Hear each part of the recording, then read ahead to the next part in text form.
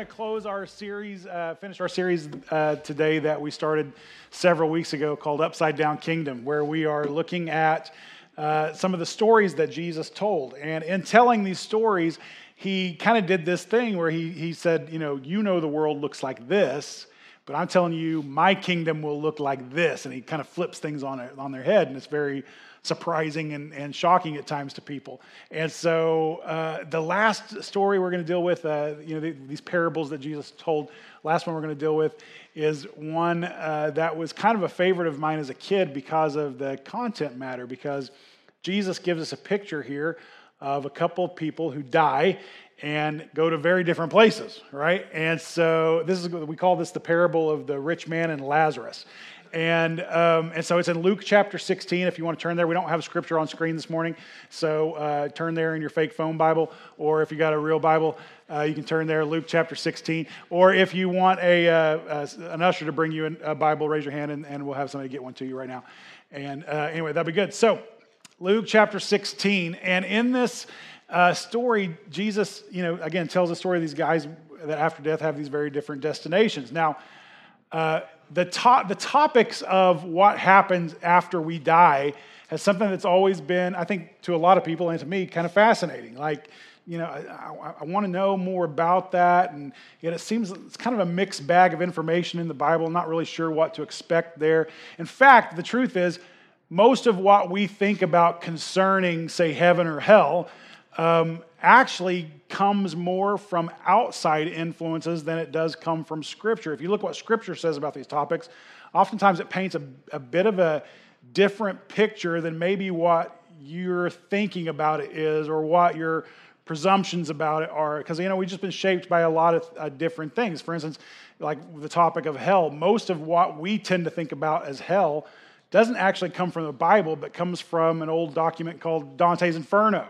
And over time, this kind of popular document got mashed up in Christian thinking, and so we have this kind of weird view that, again, not necessarily the one that comes from Scripture. Same thing with heaven. Like as a kid, my view of heaven came from like Bugs Bunny and Woody Woodpecker and stuff like that. Like it was just, you'd see them, get hit over the head with an anvil or something, and then they start floating up to heaven, and they get a robe and a harp and bouncing around from cloud to cloud, right? And so we have these kind of mixed views of what that's all about. And then add in the complication of multiple religions across the world that each have a different idea about what the afterlife is going to be like, or if there's going to be an afterlife. And so it becomes kind of a complex story. So Jesus, in telling this story, gives us this kind of glimpse into that world, which, by the way, I'm not sure that we should put a lot of literal stock into it. We have to remember that Jesus is telling a fictional story here. And so he's not necessarily laying out the theology of heaven and hell. In fact, we'll talk about later, his point is something a little bit different. But I want to go through the story. We'll read it, and I'm going to talk a little bit about that, and then we'll dive into kind of what I think, why it is that Jesus told this story. So we're in Luke chapter 16, verse 19, and get a quick drink. There was a rich man.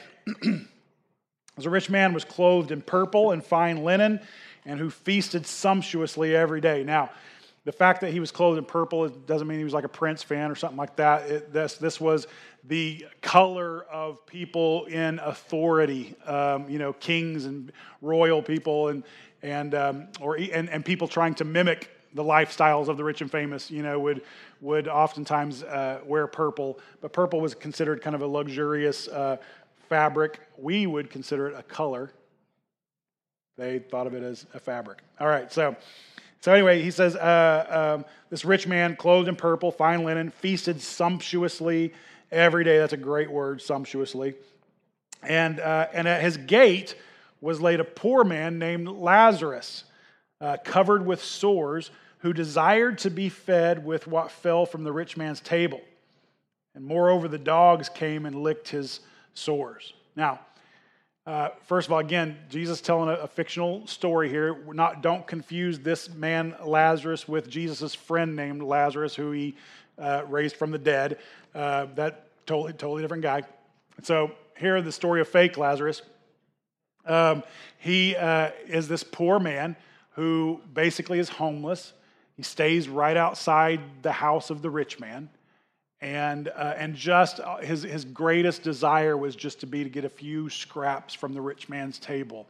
And that never really happened. And on top of that, he was covered in sores, and the dogs would come and lick his sores. Now, our modern thinking about dogs makes us look at that and go, oh, well, at least the dogs, were taking care of him. And but he was, I guarantee you, he was not looking at the situation going, oh, puppies. No, it wasn't like that. Like dogs back then, they weren't as quite like the pets that we think of today. And so dogs generally meant kind of wild dogs, wild animals that would roam around a city or an area, countryside or whatever. And so if you had dogs approaching you to kind of lick on you, it was not a good cuddly puppy moment. It was like, dogs. It was more like that, so it was just not a good thing, all right? So this is what happens. Verse 22, the poor man died and was carried by the angels to Abraham's side. We'll talk about that in just a second. The rich man also died and was buried, and in Hades, being in torment, he lifted up his eyes and saw Abraham far off and Lazarus at his side. So the poor man dies. He's carried off by the angels to Abraham's side. So some of your versions, some of the older versions, maybe say Abraham's bosom or the bosom of Abraham, Abraham's side. It was kind of the language they had for where the righteous went after they died. Abraham was the father of Israel, so it would be all those who were considered Abraham's children, whether they be literal or spiritual children. They would go to their forefather Abraham type of a thing, okay? Oftentimes this same place that is here referenced as the Abraham's side or the bosom of Abraham is sometimes referenced as paradise.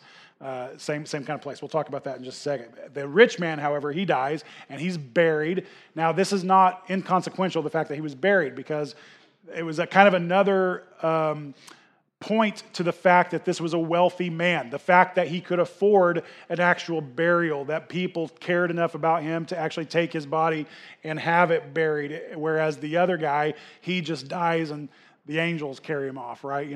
There's nobody there that cares about him or loves him enough or has enough money to see him buried, as opposed to the rich man. So the rich man, he dies, and he goes to this place called Hades. Now, Hades is kind of a complex thing. The word Hades is a Greek word, and it literally means the abode of the dead or the grave, something to that effect. Now, oftentimes when we think of Hades, we tend to think of what? You can say it. We're in church. It's fine. There you go. Hell. And so yeah, go ahead. And so we tend to think of that. Actually, if you look at kind of Hades, the word Hades kind of has a journey in Scripture. So if you go way back deep into the Old Testament, Hades was more of a generic term just for the grave. And so those who were righteous or unrighteous would go to Hades. It was just the grave. It was kind of this generic term for where dead people went, okay? And so, and then somewhere around the period of time where Israel was in captivity in Babylon, the theology shifted a little bit. And we start to see in Scripture a distinction of Hades being the place for the unrighteous dead, and then the Abraham's side or paradise or whatever being the place for the righteous dead. And so that kind of distinction kind of takes place. So Jesus here tells us this, again, fictional story, and he's using the language and the theology, the way of thinking, that's common to them, that's known to them. And so this is the story that he tells, okay? Now, well, let me see, where am I? Okay, yeah, let me finish the story. Okay, so he says, and he called out, verse 24, he called out, Father Abraham, this is the rich man calling out. Father Abraham, have mercy on me and send Lazarus to dip the end of his finger in water and cool my tongue, for I'm in anguish in this flame. But Abraham said, Child, remember that you in your lifetime received your good things, and Lazarus in like manner bad things. But now he is comforted here, and you are in anguish. And besides all this, between us and you, a great chasm has been fixed, in order that those who would pass from here to you may not be able, and none may cross from there to us. And he said, the rich man says, then I beg you, Father, to send him to my father's house, for I have 5 brothers, so that he may warn them, lest they also come to this place of torment. But Abraham said, they have Moses and the prophets. Let them hear them. Now, when he references Moses and the prophets, he's not literally talking about Moses. He's referring to the books of Moses or the law. So he's saying they have the law and the prophets. The law and the prophets was their word for the scriptures, what we would call the Old Testament, okay? He says they have that. They have the law and the prophets. They have Moses and the prophets. Let them hear them. Verse 30, and he said, no, Father Abraham, but if someone goes to them from the dead, they will repent. And he said to him, if they do not hear Moses and the prophets, neither will they be convinced if someone should rise from the dead.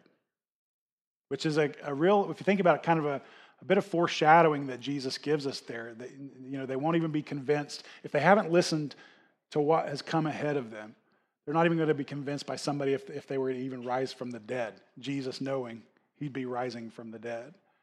And he gives them, so, which is true. I mean, how many people, were eyewitnesses to that event that still doubted, still had trouble submitting their lives in faith to Jesus Christ? It was, even today, whatever, it's still an issue. Now, let me talk just a little bit, just for the sake of some background. Let me talk a little bit more about this concept of where the righteous dead go and where the unrighteous dead go. So if you've been here very long, you've heard me explain this a few times, and so let me try to explain it again. So the way the Bible talks about the afterlife and the plans that God are working out and what our future looks like and all that kind of stuff, the way the Bible speaks of it is in terms of the entire story of the Bible. It's best to not just simply think about where am I going to go when I die, but where does this fit into the entire story that God is writing through all of creation and human history and everything else. And so the way it works is that God creates this good and perfect world where he is present with it, and the first people in creation are in perfect unity with him and everything else. And then sin comes into the world and it fractures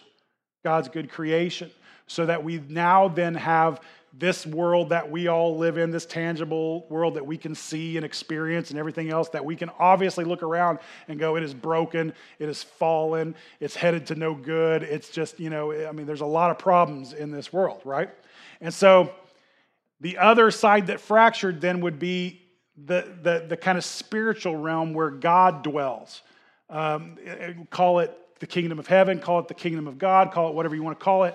It's this spiritual realm. Now, a lot of times our thinking has been in terms of heaven being way up in the clouds, out in the universe, someplace distant that we go to. But actually the way the Bible describes it is that God's realm is actually all around us, kind of invisible to us, almost like a separate dimension, if you're more of a sciencey thinking type of person, a separate dimension where God's realm, the realm of heaven, is all around us. I think this is why I don't always put a lot of stock in all of these stories and things that you hear, but I think this is why so often it's so common that when someone is dying and crossing from death into life, they begin to have visions of heaven. I think that they are in that thin place crossing from this realm into God's realm. My mother sat at the deathbed of a man in our church when I was a kid and told the story of that when in his parting words, the very last words he said as he was dying was he could see angels all around his bed. I don't think, some people will say those are just the last, firings of the synapses of the brain, making you see things or whatever and whatever. But I think there's a crossing over that is taking place in those moments. And I think there's a reason we hear those stories so often. Now, that said, when we die, those who the Bible would consider the righteous dead, those who have placed their faith in Jesus Christ, go to the presence of God. Go to the presence of God. You go from this world into God's world. And those who don't go to what the Bible refers to as Hades. or the realm of the unrighteous dead, or whatever, however you want to refer to that. And then that's just one of the phases. Then the next phase is that there is coming a day when God will make all things new again. He will set all things right, where the rule of the day will be love and justice, where he will reign eternally and restore everything that has been broken, creating a new heaven and a new earth so that the fractured kingdom becomes one again and God's realm becomes the same as this realm. And at that point, when the judgment happens, those who are in Christ will spend eternity in the presence of God in the new heaven and in the new earth, and those who are not will go to a place that we often refer to as hell. Now, that said, it is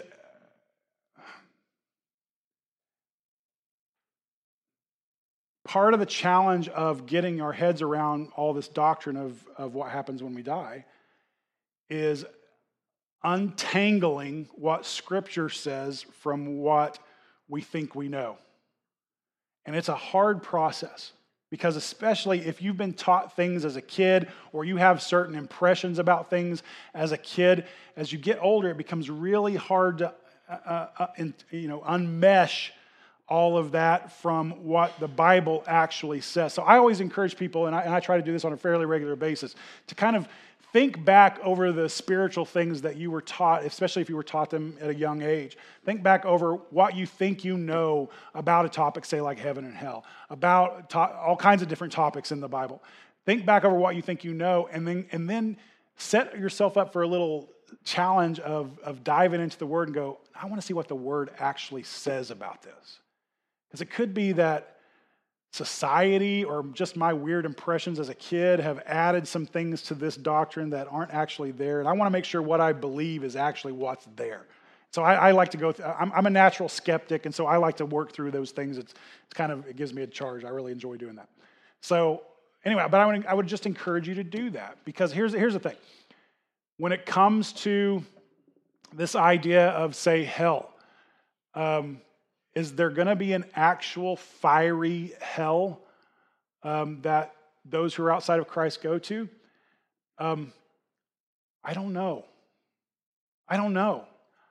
Because the reason is because the Bible is such a mixed bag of literature and language. It's such a mixed bag of different. So you have books of poetry, and you have books of history, and you have books of prophecy, and you have these things called apocalyptic books, which are very symbolic and very flowery language and that sort of thing. You have letters that people wrote, and it's not just a book; it's a collection of books, right? And so you don't read poetry the same way you read history, and you get that point, right? And so it's really important to kind of look at the language where the Bible does tell these stories, say about hell, and maybe uses language of fire, and go, okay, is this meant to be perceived literally, or are they intentionally painting flowery language? And again, I don't know. I'm not going to try to answer that question today.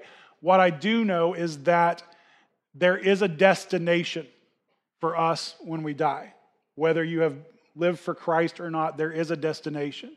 And when it comes to the concept of hell, that there will be a destination. It will be separation from God. It will be a dehumanizing of who you had been before. It will be a constant and everlasting punishment. Is the fire literal? I don't know.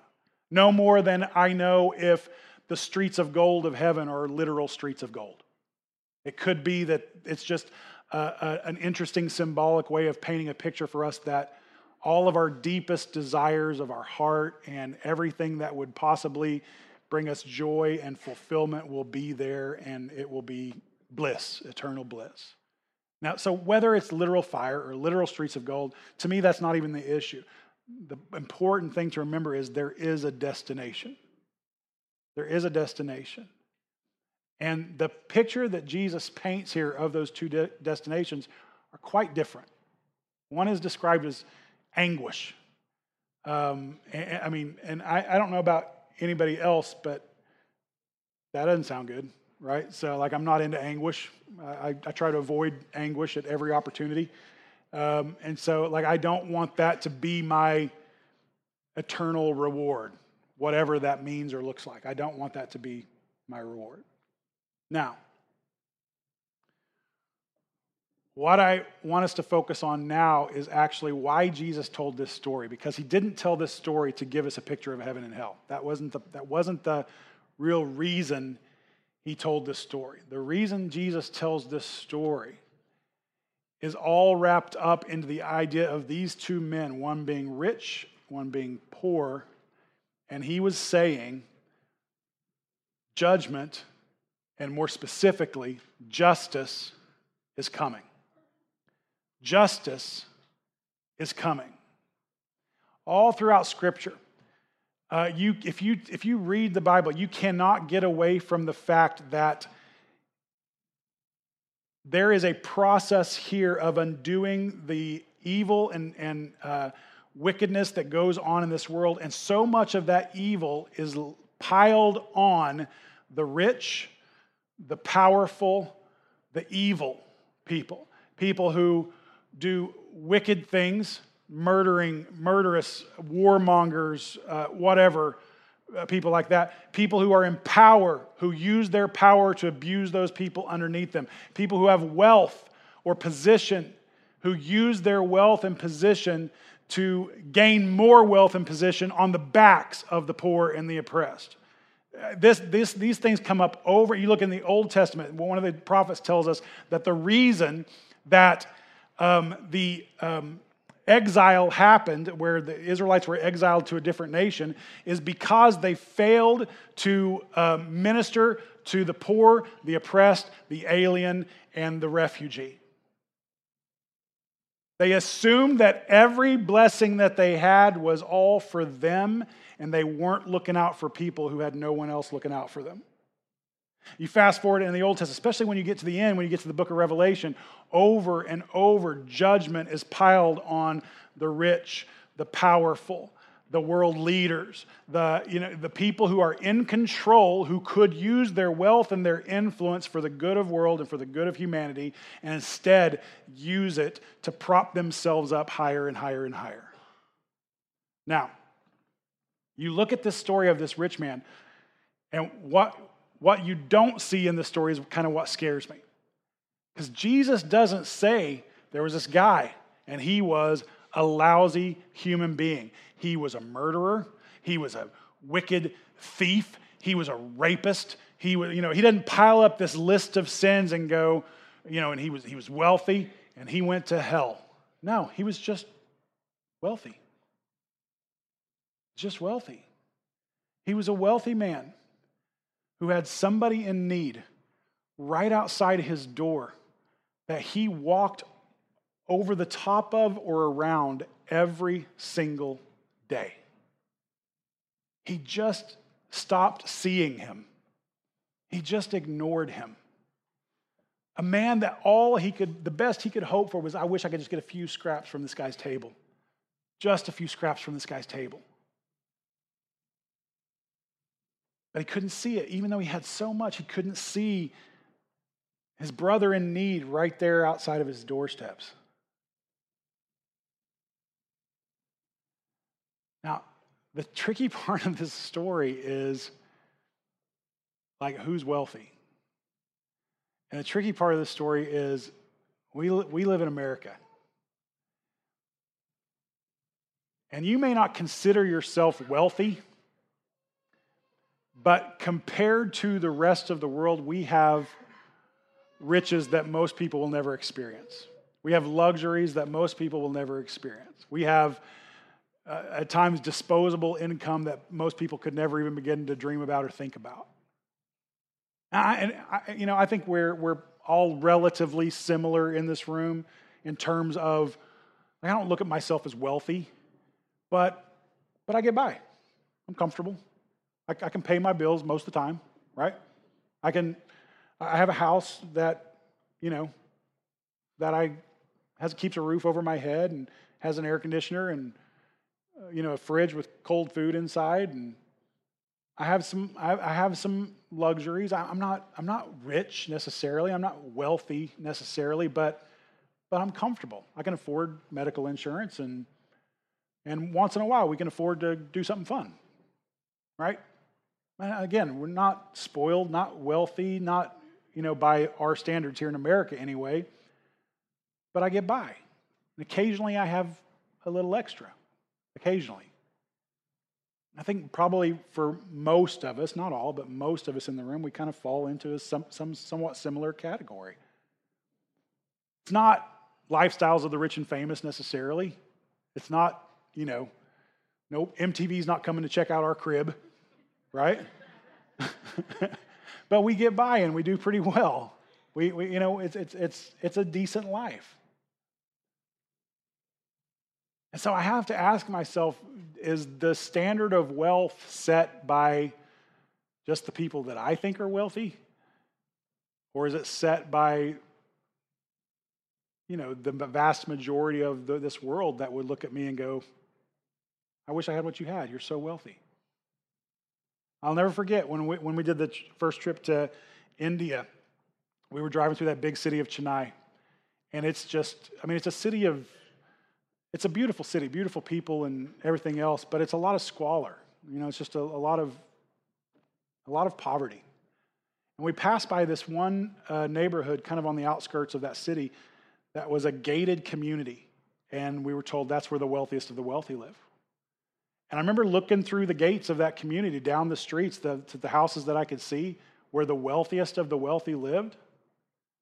And it looked exactly like my neighborhood. It looked almost exactly like the neighborhood that I live in. And so I think at times we have to look at the blessings, especially as American Christians, look at the blessings that we've been given and go, I need to gain a sense of perspective here. It's really easy to kind of look up at the, the movie stars and power players of this world and go, oh, they're so wealthy and I'll never have what they have or whatever. But again, it's all about who's looking up at you too, And so with that in mind, if you flip over one page, at least in my Bible it's one page, to chapter 18, if I can actually turn a page, which evidently I can't. There it is. Chapter 18 tells this story. And a ruler asked him, talking about Jesus, asked him, good teacher, what must I do to inherit eternal life?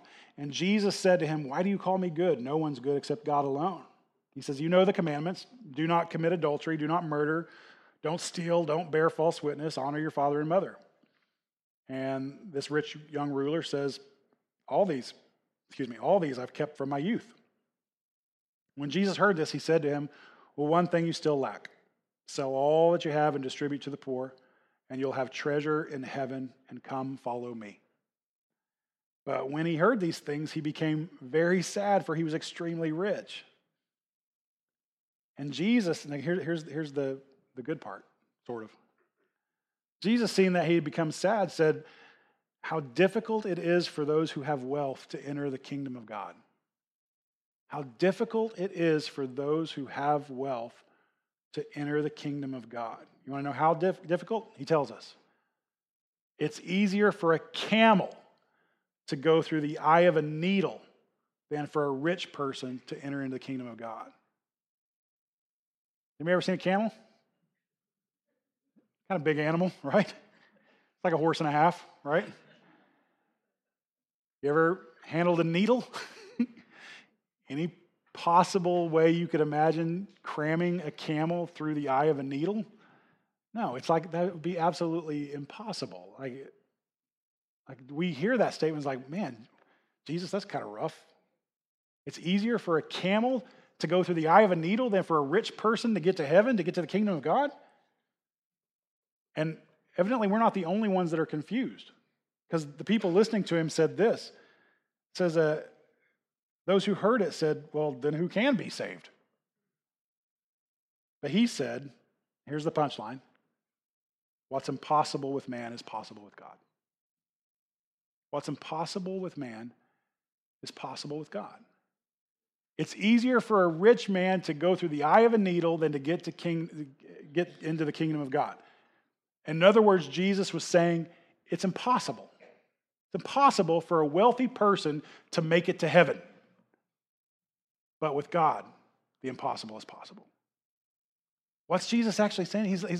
He's trying to let people know, people of wealth, people with substance, people who have been blessed in their lives with stuff and things, as Rick likes to say on Walking Dead, with of stuff and wealth and money and houses and possessions and things like that. All of us that have tangible things of blessing in the here and the now. He says it's nearly impossible for you to make it to heaven.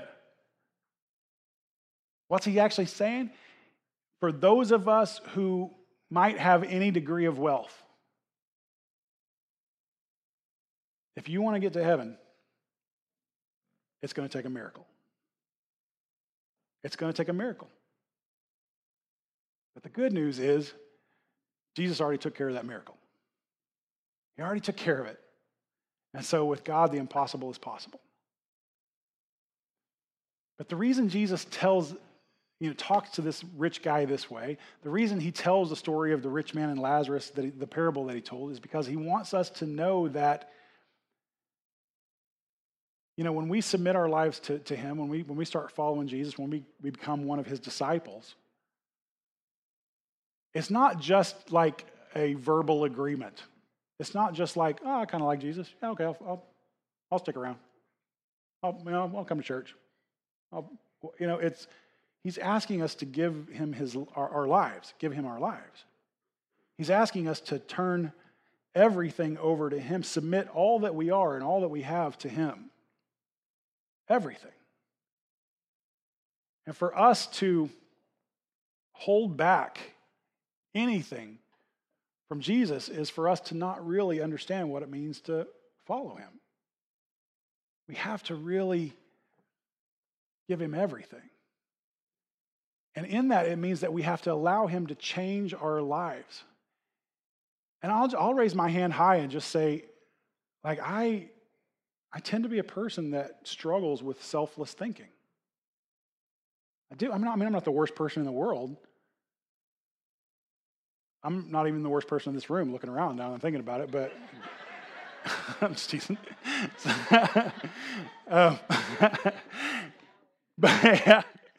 But here's the thing. I have a trouble. I have a hard time with that. I have a hard time with really being selfless, with putting others before myself, with holding on to my stuff maybe a little bit too tightly. But I know there's hope for me because I've placed my hope in Jesus Christ, and he, along with the Holy Spirit, has the power to change my life, to change the way I think about my life, to change the way I think about our lives and the world that we live in, and the stuff that I have, and the money that I make, and everything that goes along with that, to change the way I think about those who are oppressed, Jesus did so much healing in his ministry. He's constantly helping the blind to see, the lame to walk, the deaf to hear, right? And we especially as American Christians, need Jesus to heal our ears so that we can hear the cries of the oppressed and begin to have our hearts break for their plight. We need Jesus to heal our eyes so that we can begin to see the people around us that are pushed down and abused and put upon and taken advantage of all around us, or in the things that we even purchase or whatever else, so that we can see clearly and step up for them and do something about that. We need to be healed of our lameness so that we can put our faith to work, feet on the street, doing something about it. This is the life that we're called to. It's not a life. We cannot afford to just simply sit back, comfortable, and kind of phone it in. We can't do that. And so, the challenge for us is to kind of look into our lives and go, are there people that I've learned to walk around? Are there voices that I've silenced because I figure I can't hardly do anything about it anyway, so why do anything? Are there ills of society that I do have the power to remedy, to help? We talked about this a few weeks ago. We can't solve the problem of poverty. but you can solve the problem of that guy's poverty, right? You can't fix it worldwide, but we can make a dent in it in Dixon. We can do something about it that way. Just as the amazing, spectacular Spider-Man learned that with great power comes great responsibility. I think we have to remember for ourselves that what Jesus is trying to tell us with this story is that with great blessing comes great responsibility. Everything we have, everything you are, it's a blessing from God. Like, it could go away. If I could snap, I would snap. I can't snap. I have sausage link fingers. All right. So, yeah, thanks. So, I mean, it can go away so fast. And so when you begin to look at it all as not only a gift and a blessing from God, but a stewardship. Like, he didn't just give you the family that he gave you all for you. He didn't just give you the job and the income that you have just for you. He didn't just give you the home and the possessions that you have just for you. It could be that part of that is a blessing to you, and part of it is so that you can be a conduit in which he can bless someone else. And so we hold it all with an open hand and we just say, God, call it back at any time. Call it back at any time. And help me to see those around me that are close to your heart. Who's close to the heart of Christ? The poor, the oppressed, the orphan, the widow, the prisoner.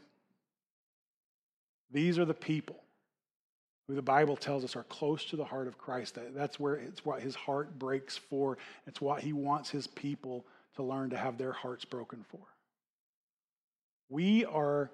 It's really easy for us to just kind of sit back as Christians and go, yeah, God's going to solve all this someday. But it very well could be, and I think if you read Scripture, you'll find that I think this actually is the plan. His plan is for a lot of it to be solved right here and right now and through us. Through us. And so let's not be, the ugly, wealthy, whatever person that the Bible describes so often, oblivious to the world around us, actually propping ourselves up on their backs. Instead, let's be the person that sees where pain is happening, sees where oppression is happening, has our heart broken for it, listening closely to the Holy Spirit so that we know how to move in those situations and make a difference. This is the life that we're called to. And this is great, coming together and singing songs and hearing a live band every week and hearing whatever, the most amazing sermons you've ever heard in your life. I'm just teasing. Hearing all of that. Whatever, great kids program. This is all great, but this is a fragile kingdom. It'll come down in a heartbeat. The kingdom we're building is much more eternal. It has much more to do with how we're living our lives outside these walls than what we do while we're here on Sunday, right? So let's put this gospel to work and actually live the lives that we're called to live. We're called to be change makers, difference makers in this world, kingdom change agents in this world, not just the world to come, in this world right now. So allow your heart to be broken. There's a lot you got to get through to a lot of voices telling you the opposite. A lot. All the talking heads on TV and on the radio and they spout off platitudes of that are honestly that tickle your ears and it makes you think, oh yeah I got to whatever. But if you compare it to Scripture, you're like, okay, that's not even close. It's not what I'm supposed to be. So believe whatever you want to believe about your politics, but when it comes to your life, we're all liberals. When it comes to your life, every one of us have to care about the poor. Every one of us have to care about the refugee. Every one of us have to do something about the oppressed. Believe what you want to about the government, but the church has to be about healing the woes of this world. Amen? All right, let's do that. Okay, that's good. Let's close. Father, I love you, and I thank you so much for your word today. And I thank you, even when your word is challenging to us, and God, it ruffles me, it puts a mirror up to my face and shows me that I may resemble the rich man a little more than I resemble the guy that got to go be with you. And so, God, I find that upsetting, and I don't want that to be my story. So please change in me, change in my heart and in my thinking what needs to be changed so that I lined up with your vision of your kingdom. God, do the impossible in all of us and change us, change our hearts. God, help us to view all that we are, every position that we have, every dollar that we make, every possession that we own, as things that have been entrusted to us to use for your glory. Help us to do that. We love you. And again, we just thank you. Lead us and guide us in the way that you want us to go. And we'll give you all the praise and glory. In Jesus' name, amen.